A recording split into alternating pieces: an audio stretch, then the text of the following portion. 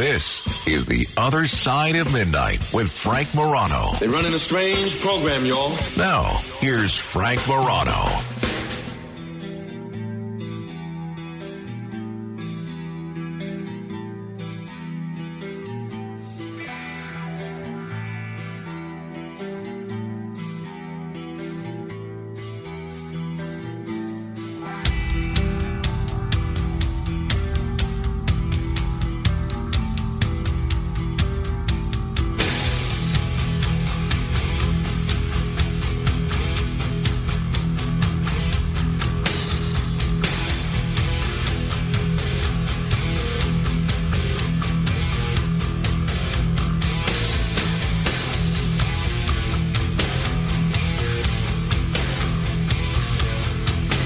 Do you know who Candace Owens is?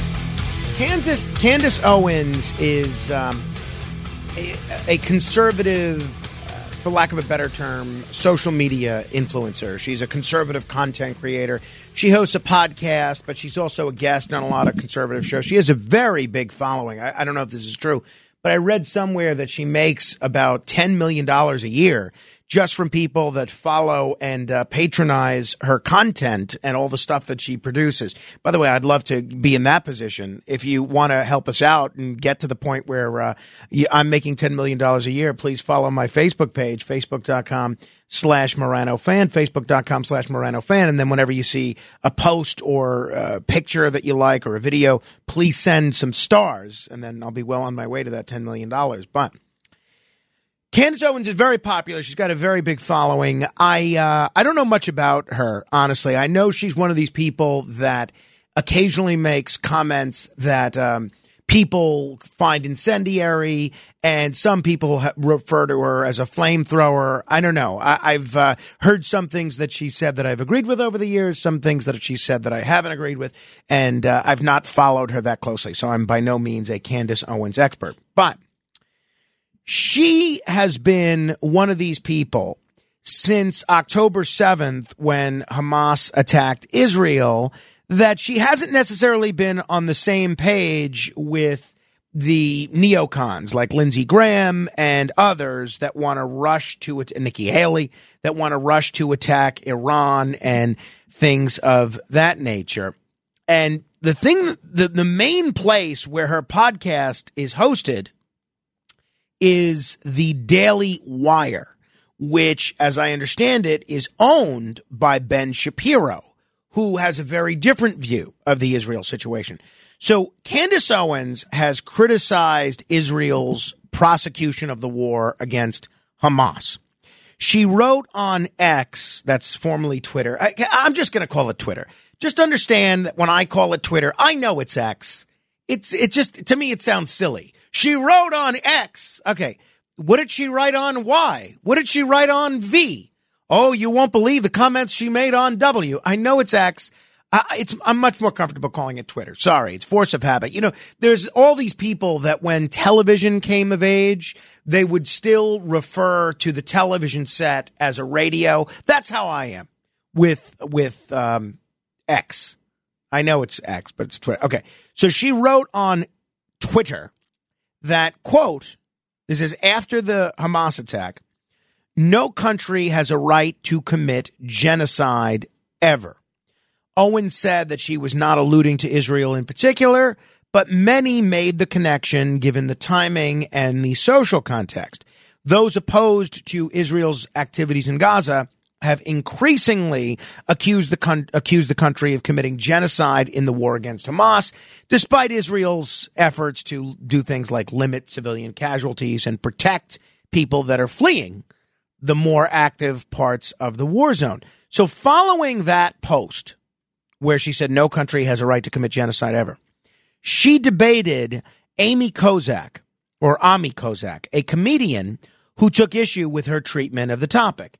And criticism of America's support for Israel in the war against Hamas has gained a lot of attention from outside her audience recently when she debated with this comedian. Owens, who's a black woman, a black conservative, she compared Israel to the American South under Jim Crow. She recounted visiting Jerusalem and seeing the Muslim quarters where the Muslims are allowed to live. The comedian that she debated, he clarified to Owens, who looked visibly confused, that the Muslim quarter of Jerusalem is not a community in which Muslims are legally relegated, noting that there's also an Armenian quarter. And it's not saying the Armenians can only live there, it's that there are their communities. Owen said she might be wrong, and she didn't defend her original statement. So then Ben Shapiro, who she essentially works for, it'd be like, it's kind of like me and the relationship that I have with John Catsimatidis. I do a show on a network that he owns, but John Catsimatidis also did a show. So this you're about to hear is Ben Shapiro, who I think is also her employer. Now, I do know Ben a little bit. I've known Ben for many years. Nice enough guy, but I haven't talked to Ben in a bit. This is what Ben had to say on Candace Owens and her recent comments over the last month over Israel. And then the question is about Candace Owens. I think her behavior during this has been disgraceful. Without a doubt. I can't close that. Yeah, I mean, she still works for my company. I think she's been absolutely disgraceful. I think that her faux sophistication on these particular issues has been ridiculous. It's not faux sophistication, it's ridiculous. Everybody can see the moves that she's making and the things that she's saying, and I find them disreputable.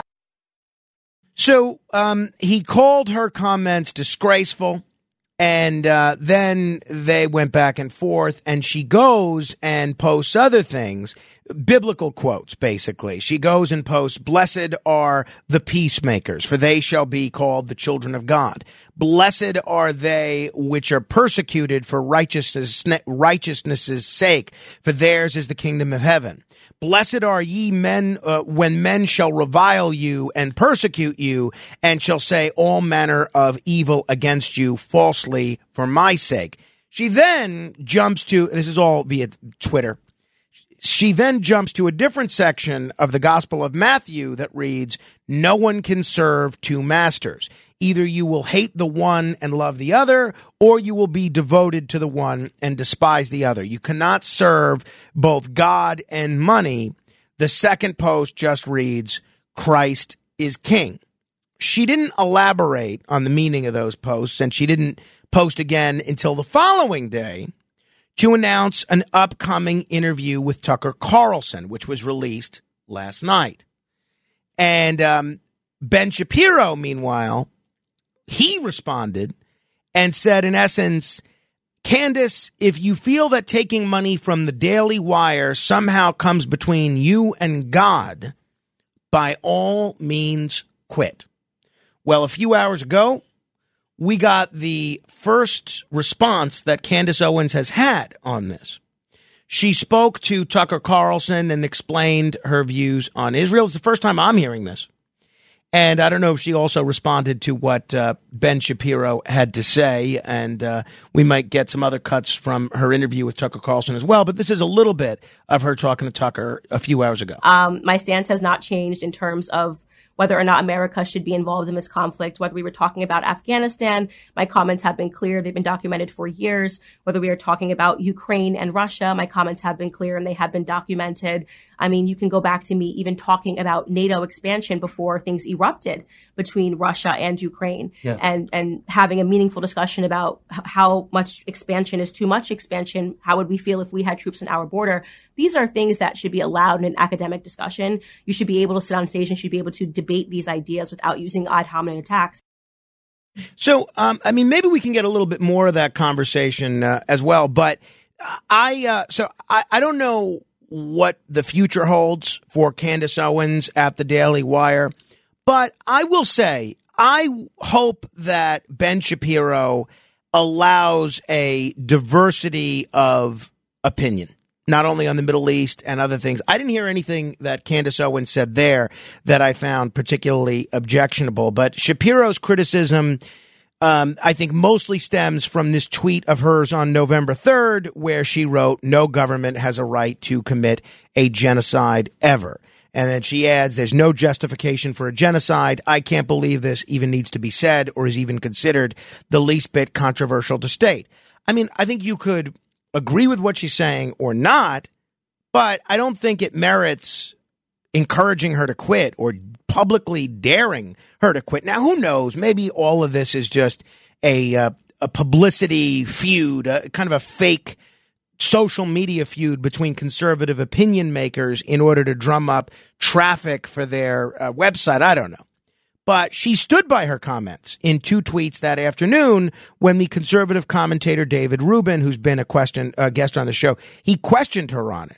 And she notably never mentioned Israel or Palestine or the Palestinians.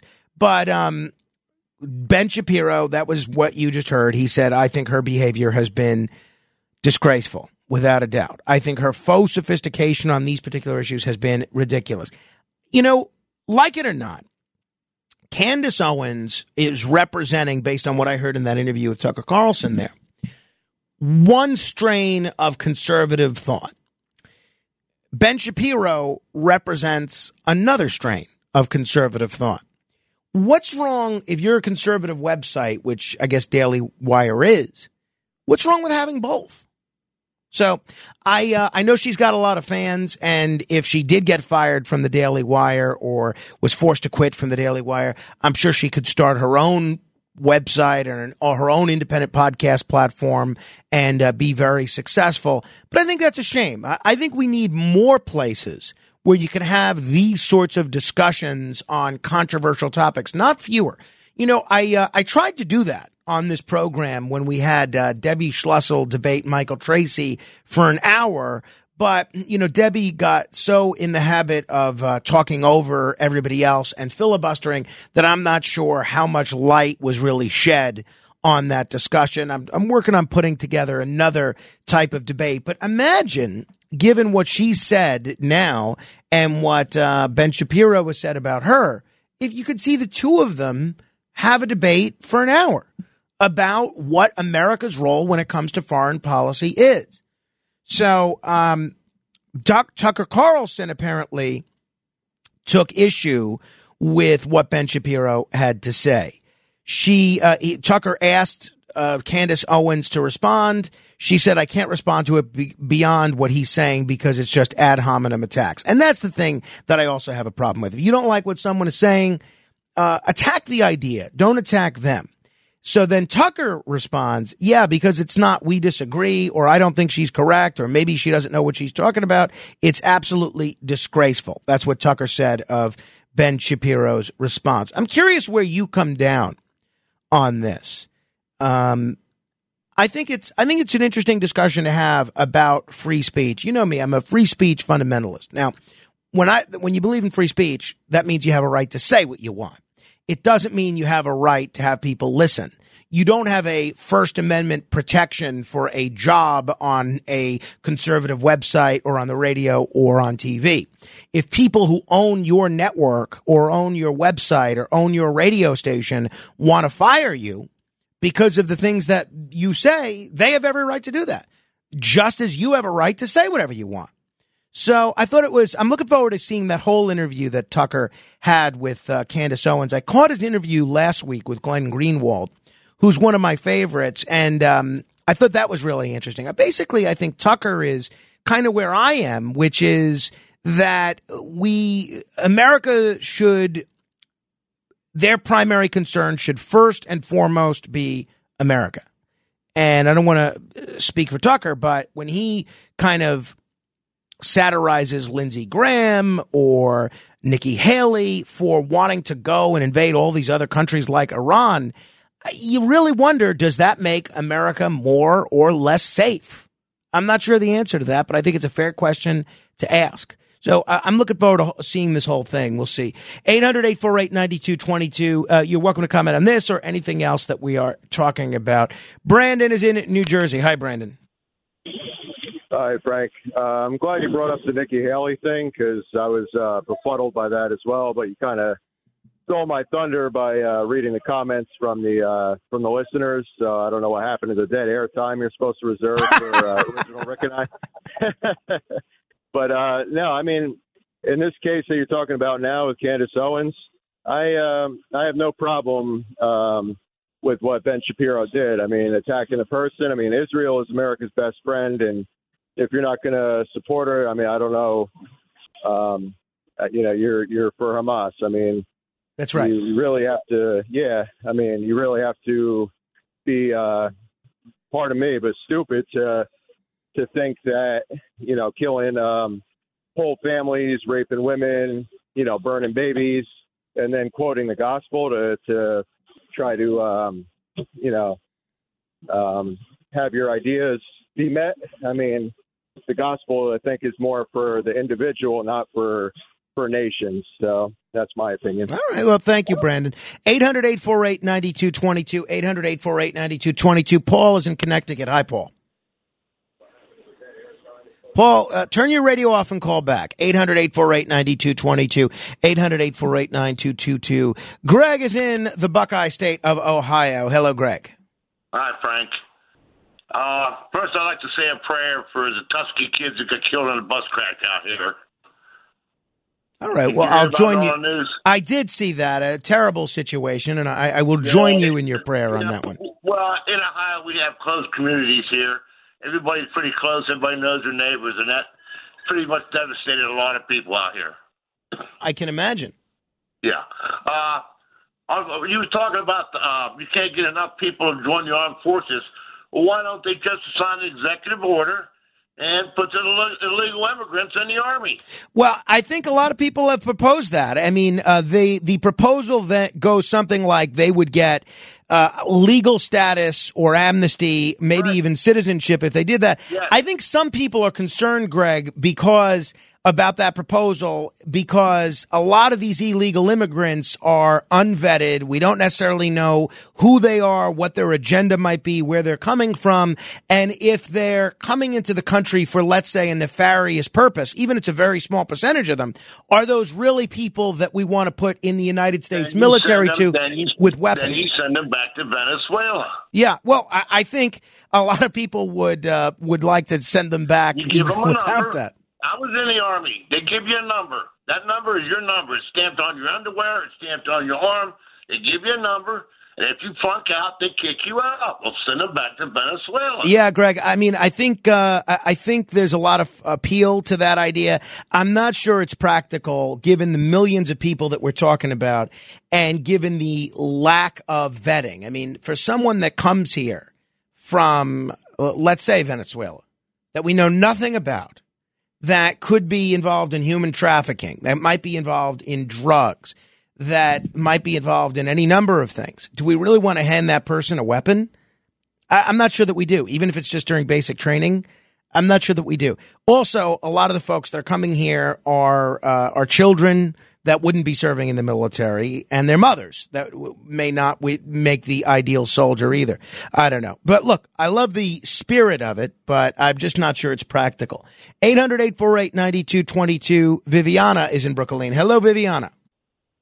Hello there. I am enjoying your show. Thank Frank. you. Thanks a lot. We're a military family, and we get a lot of feedback from the troops. First of all, they forced many service members to take the jab, and they ended the career of a lot of devoted, patriotic soldiers. They wouldn't even take. When they offered to take them back, they said forget it, and then they hid the vaccine injuries. You have the other issue of not trusting the goals and objectives of the current administration, so they're sending them on too many deployments, and they're just destroying their lives. Yeah, I think you're right about that, Viviana, on the too many deployments aspect of things, and my thanks to you for your family service as well. Just to put a button on this Candace Owens, Ben Shapiro thing, and again, Candace Owens was on Tucker Carlson responding to this yesterday. You know what I think it is also that kind of grates me about the way Ben is handling this? I think it's a little unprofessional. If you have a disagreement with a colleague, talk to them. Should you really be hashing all this out on social media and on your show? I don't think so. And there's a way to do this respectfully over the air. I mean, Candace Owens said that if she were Shapiro, she would be embarrassed to have been filmed talking the way that I just played you. And she went on to say that she and Ben Shapiro have not seen eye to eye on other topics like the COVID vaccine, but that shouldn't be cause for concern. And she said, and again, I don't know much about Candace Owens. She could be a total lunatic for all I know. So don't think I'm a Candace Owens devotee. She wrote, or she said to Tucker, I would hope that amongst colleagues, it would always be civil disagreements. I would hope that it would remain respectful and that you wouldn't throw your colleagues under the bus, so to speak. I agree with that. And if a colleague did this to me, I wouldn't feel good about it. I really wouldn't. Now, in response to that, that issue where Ben Shapiro wrote, if you feel that taking money from the Daily Wire somehow comes between you and God, by all means quit. Owens replied minutes later, accusing Ben of having been acting unprofessionally and emotionally unhinged for weeks now. And we have all had to sit back and allow it, and have all tried to exercise exceeding understanding for your raw emotion. But you cross a certain line when you come for scripture and read yourself into it. I will not tolerate it. That's what she said. So we'll see. I'm looking forward to, we'll see if we can play you a little bit more of that interview. And I'm looking forward to listening to it a little bit later myself. But you have the owner of this very popular conservative website essentially daring one of his most successful stars to quit publicly. And I don't know that we've seen anything like this in quite some time. 800-848-9222. That's 800-848-9222. Let me tell you what's coming up. In about 10 minutes, we are going to talk with a journalist that has a new book out about the Kennedy assassination. Next week is the 60th anniversary of the Kennedy assassination. So between now and then, we're going to be focusing on a lot of different aspects of the assassination. You're going to get to hear hopefully multiple different points of view. Hopefully you'll get to hear a variety of different theories as to what happened. And we're going to try to bring you as much information as we can on it. And then hopefully you make your own decision about what you think happened. And this book by Jack Roth, Killing Kennedy, is certainly getting very, very good reviews and notices. Rocco is in Saratoga. Hi, Rocco. Hello, good evening, Frank. I'm sorry to hear about your favorite cat. We had a favorite dog that went through the same situation. It's very difficult. It's very difficult. I understand totally, and you got my prayers, buddy. Thank you. Yeah, absolutely. Absolutely. Israel now, Israel forever. You know where I stand, right? I'm telling you, the Palestinians are lucky they're fighting against the IDF, the best military in the world.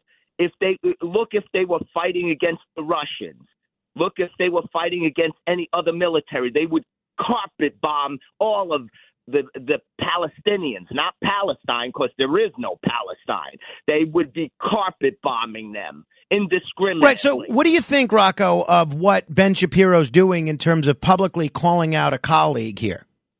Okay, look. She could pound her chest and spew her ideology out there, as uninformed as it may be. You know what they say, those who are ignorant of history are doomed to repeat it. These liberal marchers and everything need to read history. She's not liberal. She's as right-wing as they come.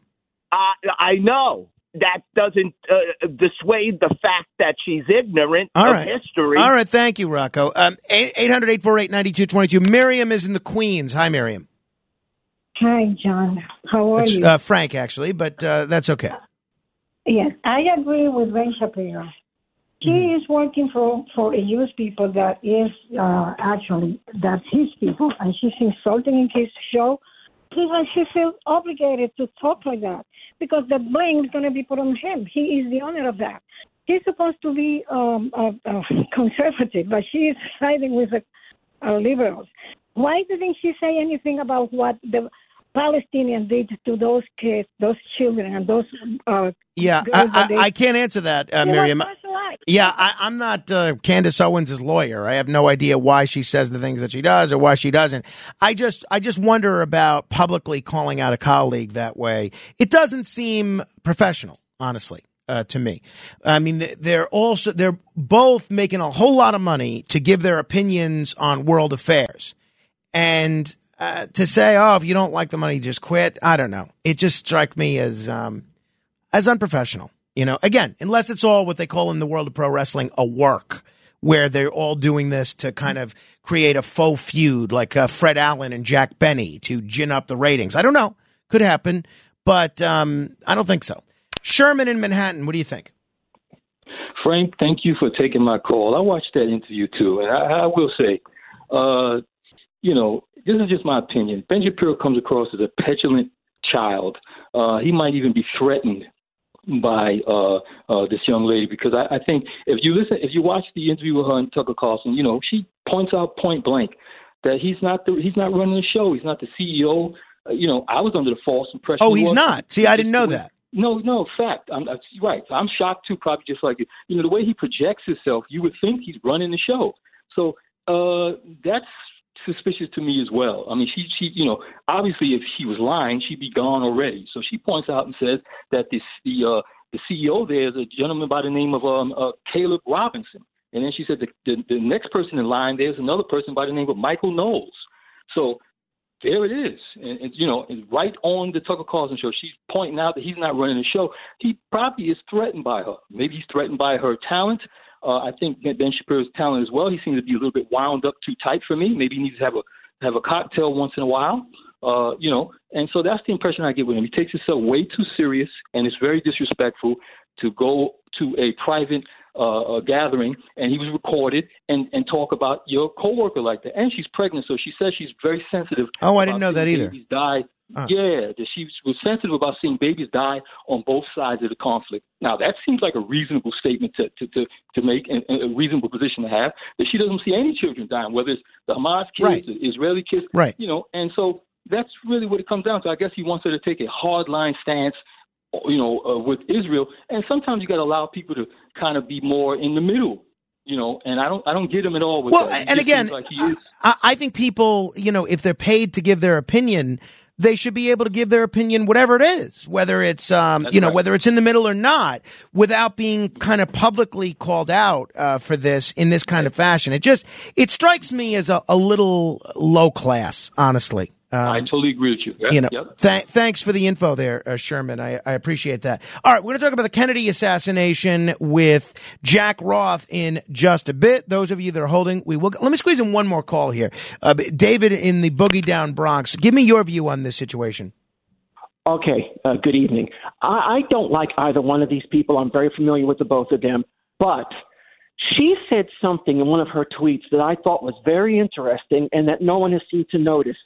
She referred to someone as serving two masters, okay? Now, Ben Shapiro is Jewish and is pro-Israel, and I want to know whether she was repeating an anti-Semitic trope about Jews having dual loyalty, because I can't think of another explanation for her using that in her tweet.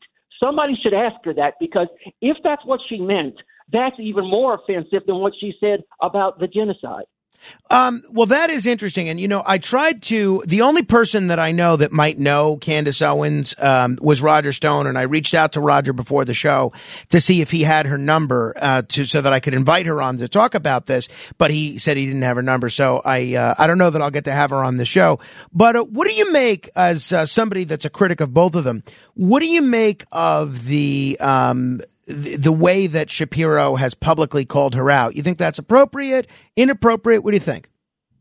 Well, if someone works for you, you have a right to call them out publicly if they're acting inappropriately. But again, I'm inclined to agree with you, and I think this is just made to attract attention and clicks. Interesting. Because it clearly has gotten a lot more attention than either one of them has lately. Well, that's why I would never even be talking about either one but for this. So I think that you might be onto something, David. Jack Roth joins me to talk about the 60th anniversary of the Kennedy assassination. Straight ahead. The Other Side of Midnight with Frank Morano.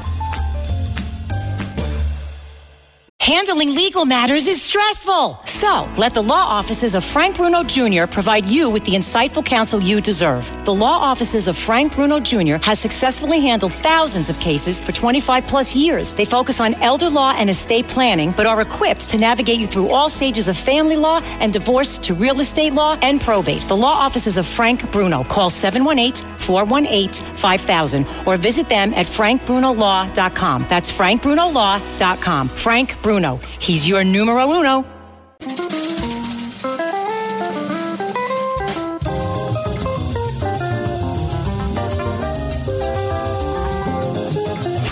It's The Other Side of Midnight with Frank Morano.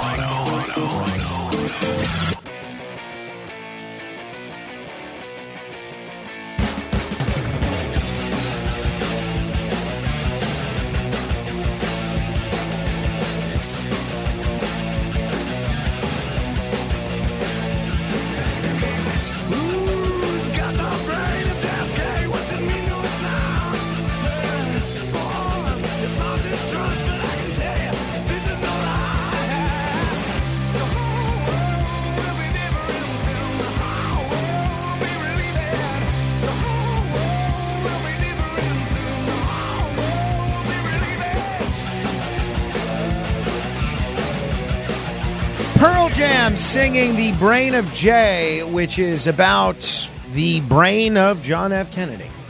A very interesting song, one of many songs inspired by the assassination of John F. Kennedy, which we are approaching the 60th anniversary of.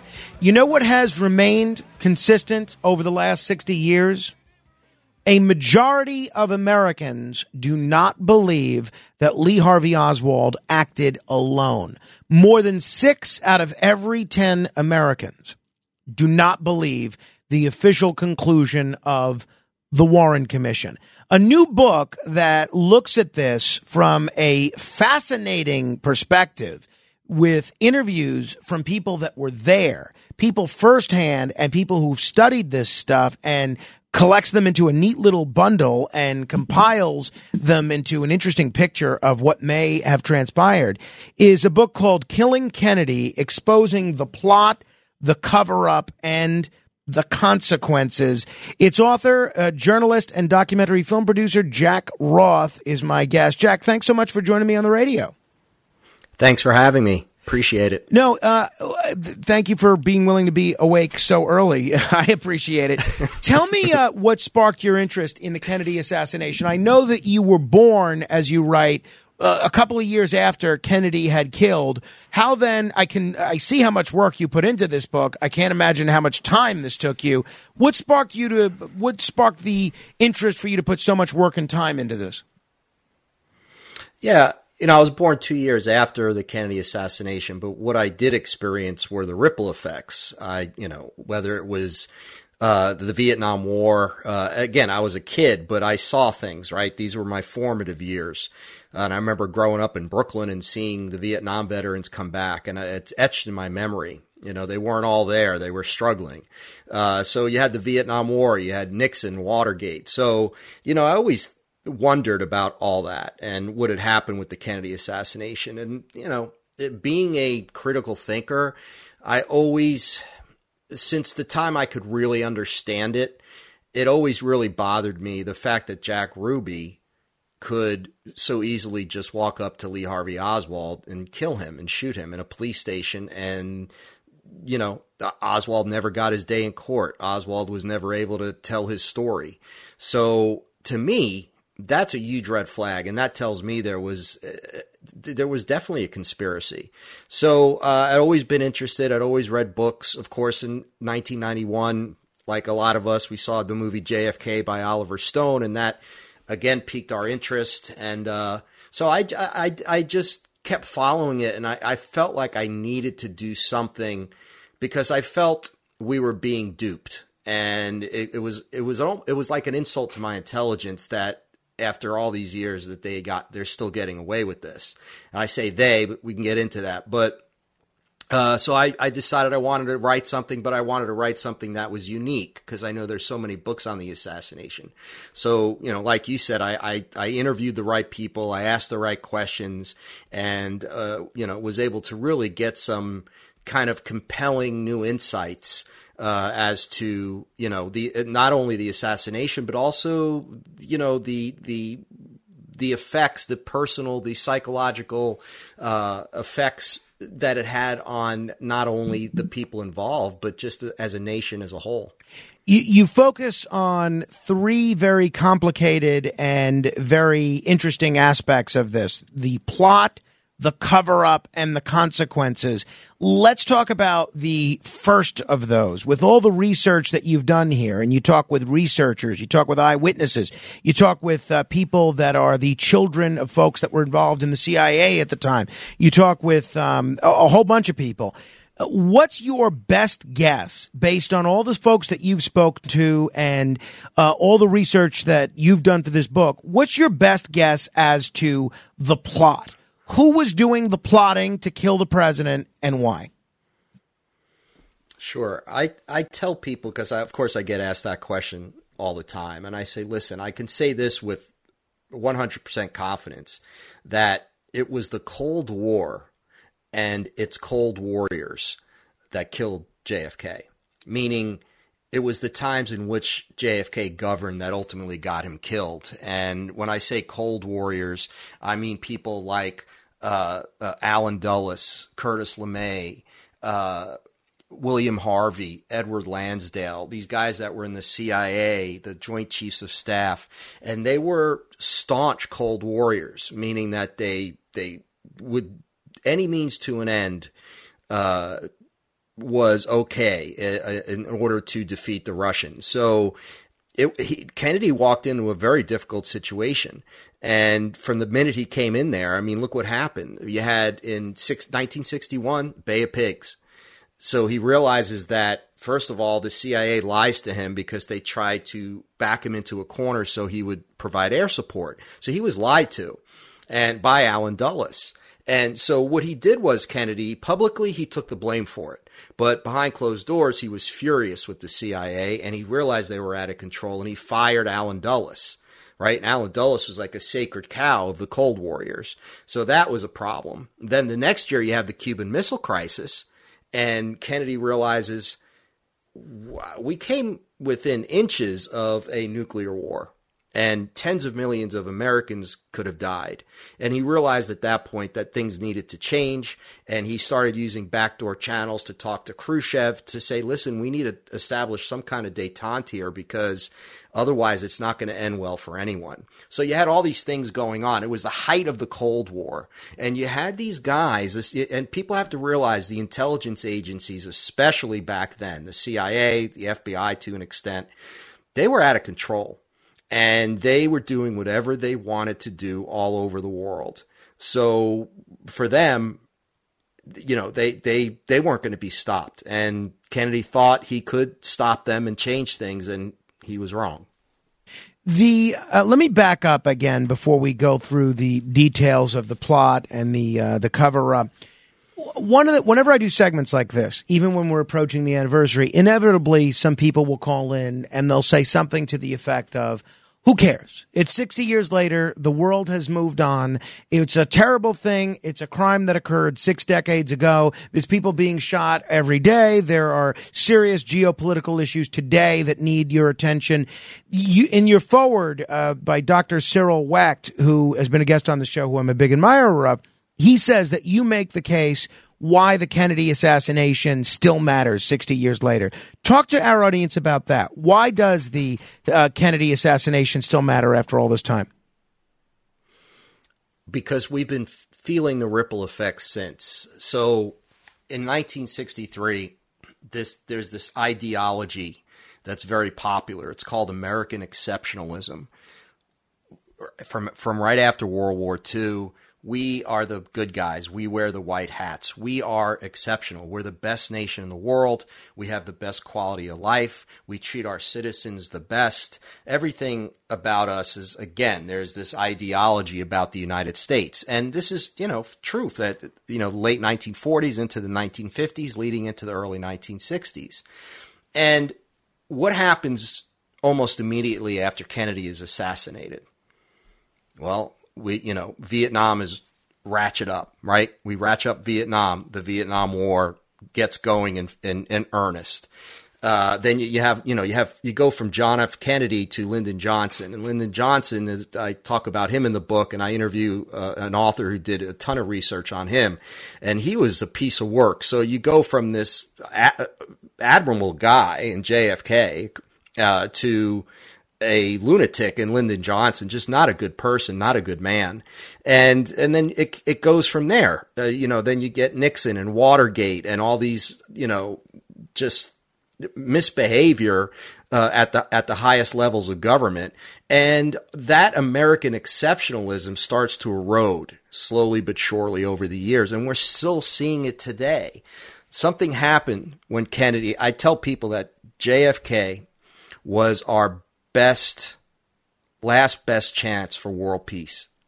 And I truly believe that. I've spoken to a lot of people who also agree. There's no question about it. He wanted to change things. He saw that things were going in the wrong direction, but he came up against a force that was way too powerful, even for a president. One of the things that we hear a great deal is not only the aspects of the CIA's involvement in this and other government agents, or, whether it was an official CIA sanctioned thing or just people within the intelligence community. The other entity that comes up a great deal is the mafia. I'm going to be talking with Mark Shaw tomorrow or on Monday. He's of the belief that the mob, they did this because they didn't like how Robert F. Kennedy was going after them, given what they had done to secure his election in 1960. Robert F. Kennedy Jr. has been on this show. He thinks that there was some sort of a hybrid of entities within the CIA and the mob working with one another. What does your research suggest about the possibility of mob involvement?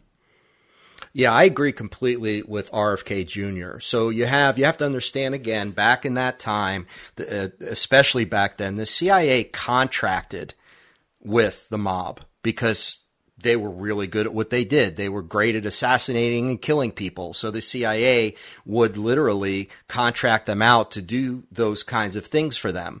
So they worked hand in hand on a lot of, again, nefarious, projects and hits, if you will.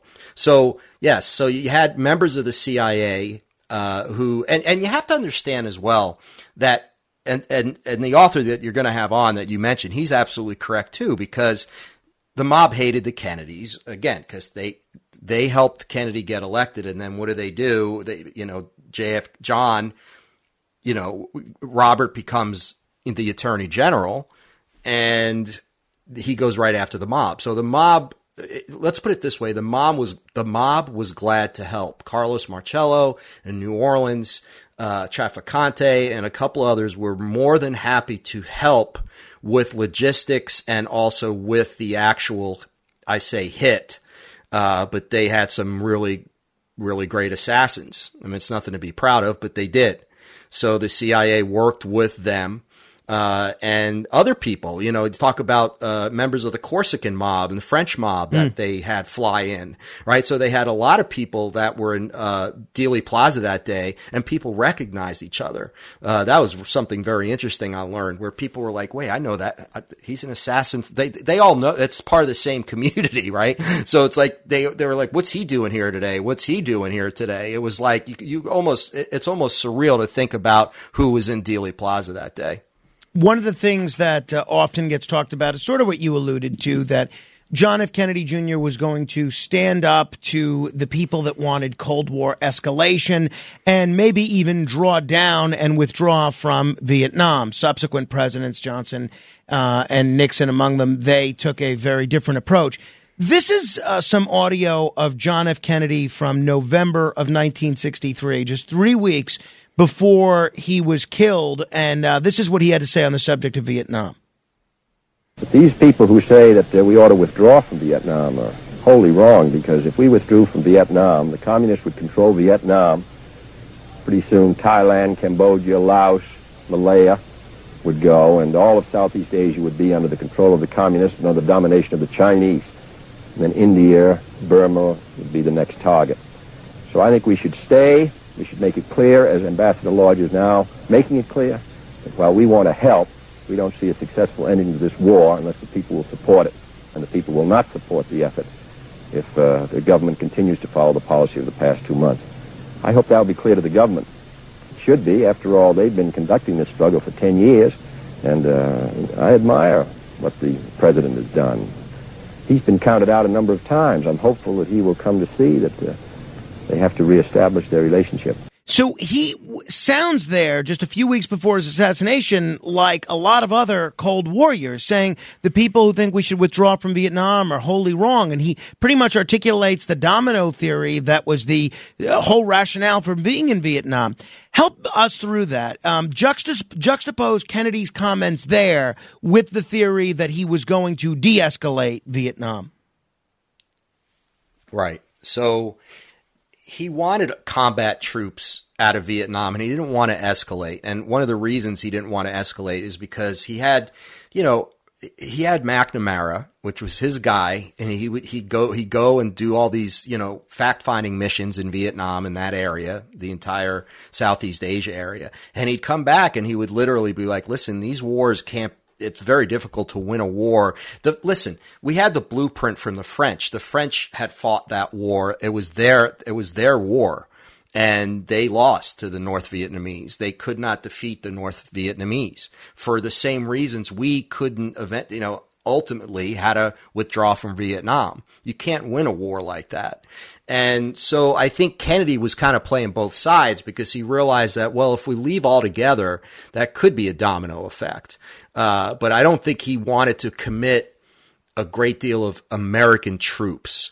And he was known as also saying that, this was their war. We'll help, but it's ultimately their war. Their people have to fight. And I don't want, he didn't want a bunch of Americans getting killed over there, but it was a very difficult situation. And that's what when it came in office, this is what he was facing. And it was very, very difficult for him. Hey, Jack, I'm kicking myself because I didn't book you for a full hour, and I have a lot of other questions for you. I'm wondering if we can continue this conversation on Monday or Tuesday of next week, and we'll allocate a bit more time for us to continue hammering through some of the things that are in your book. How's that? That sounds great. Let's do it. If you want to check out Jack's book, it is called Killing Kennedy, exposing the plot, the cover-up, and the consequences. It's available on Amazon, most other places where books are sold. I have a lot of other questions about this. We're going to go through it in the future and continue the conversation. Meantime, I'll try and squeeze in some of your calls in a moment. 800-848-9222, straight ahead. The Other Side of Midnight.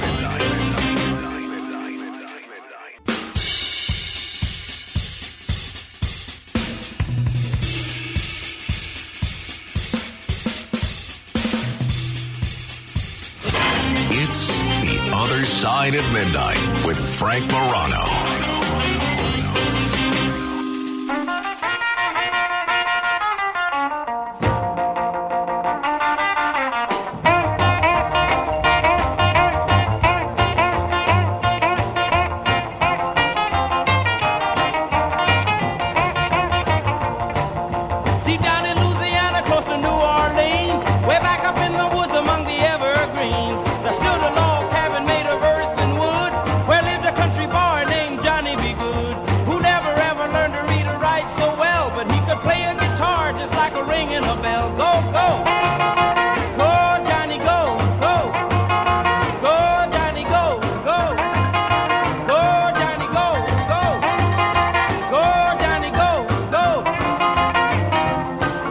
Johnny Be Good, how apropos, because that is a reminder to me to mention that today, one of our great listeners, John Sharp of Homedale, New Jersey, is celebrating his 61st birthday. Apparently, according to someone special to him, John Sharp is a big listener of this show. So happy birthday, John. And thank you to Janet for tipping our network off to that. And if you ever want to get in touch with me, rather than go through all of our layers of bureaucracy, you could certainly email me directly at frank.morano@redappleaudionetworks.com. That's frank.morano@redappleaudionetworks.com. Also, I want to encourage you to join the Facebook group and just search Morano Radio Fans and Haters. Let me try and squeeze in a few calls here. I'd love to do football picks today. And see, this is the problem with having 4 guests is I just run out of time. Maybe one of them just won't show up. It always seems like when I have nothing to say, that's when the guests don't show up. On the days when I have a lot to say, that's when all the guests are available. But shame on me for overbooking. Let me say hello to Mark in North Carolina. Mark, what's on your mind? Good evening, Frank. Enjoying the show as always. When Oswald was arrested and placed in the Dallas County Jail, he phoned the husband of my grandmother's best friend here in Raleigh. What? You're kidding? Why? No, because he had the phone number memorized. You know, back then they didn't have smartphones, and no one went to jail with a Rolodex. And he knew the man's first and last name and his phone number here in Raleigh, which is, you know, area code specific. It's the same area code even today. On the phone I'm calling you from, it's the same. But the man he called was a former Army intelligence officer who had Cubans living in his building, and he had made a lot of trips to New Orleans. And it's possible that he was a cutout for the CIA. It was a number that Mark, Oswald. That's fascinating. We're going to continue this conversation tomorrow. Do me a favor, call back tomorrow, and I'd love to hear more. Until next hour, your influence counts. Use it.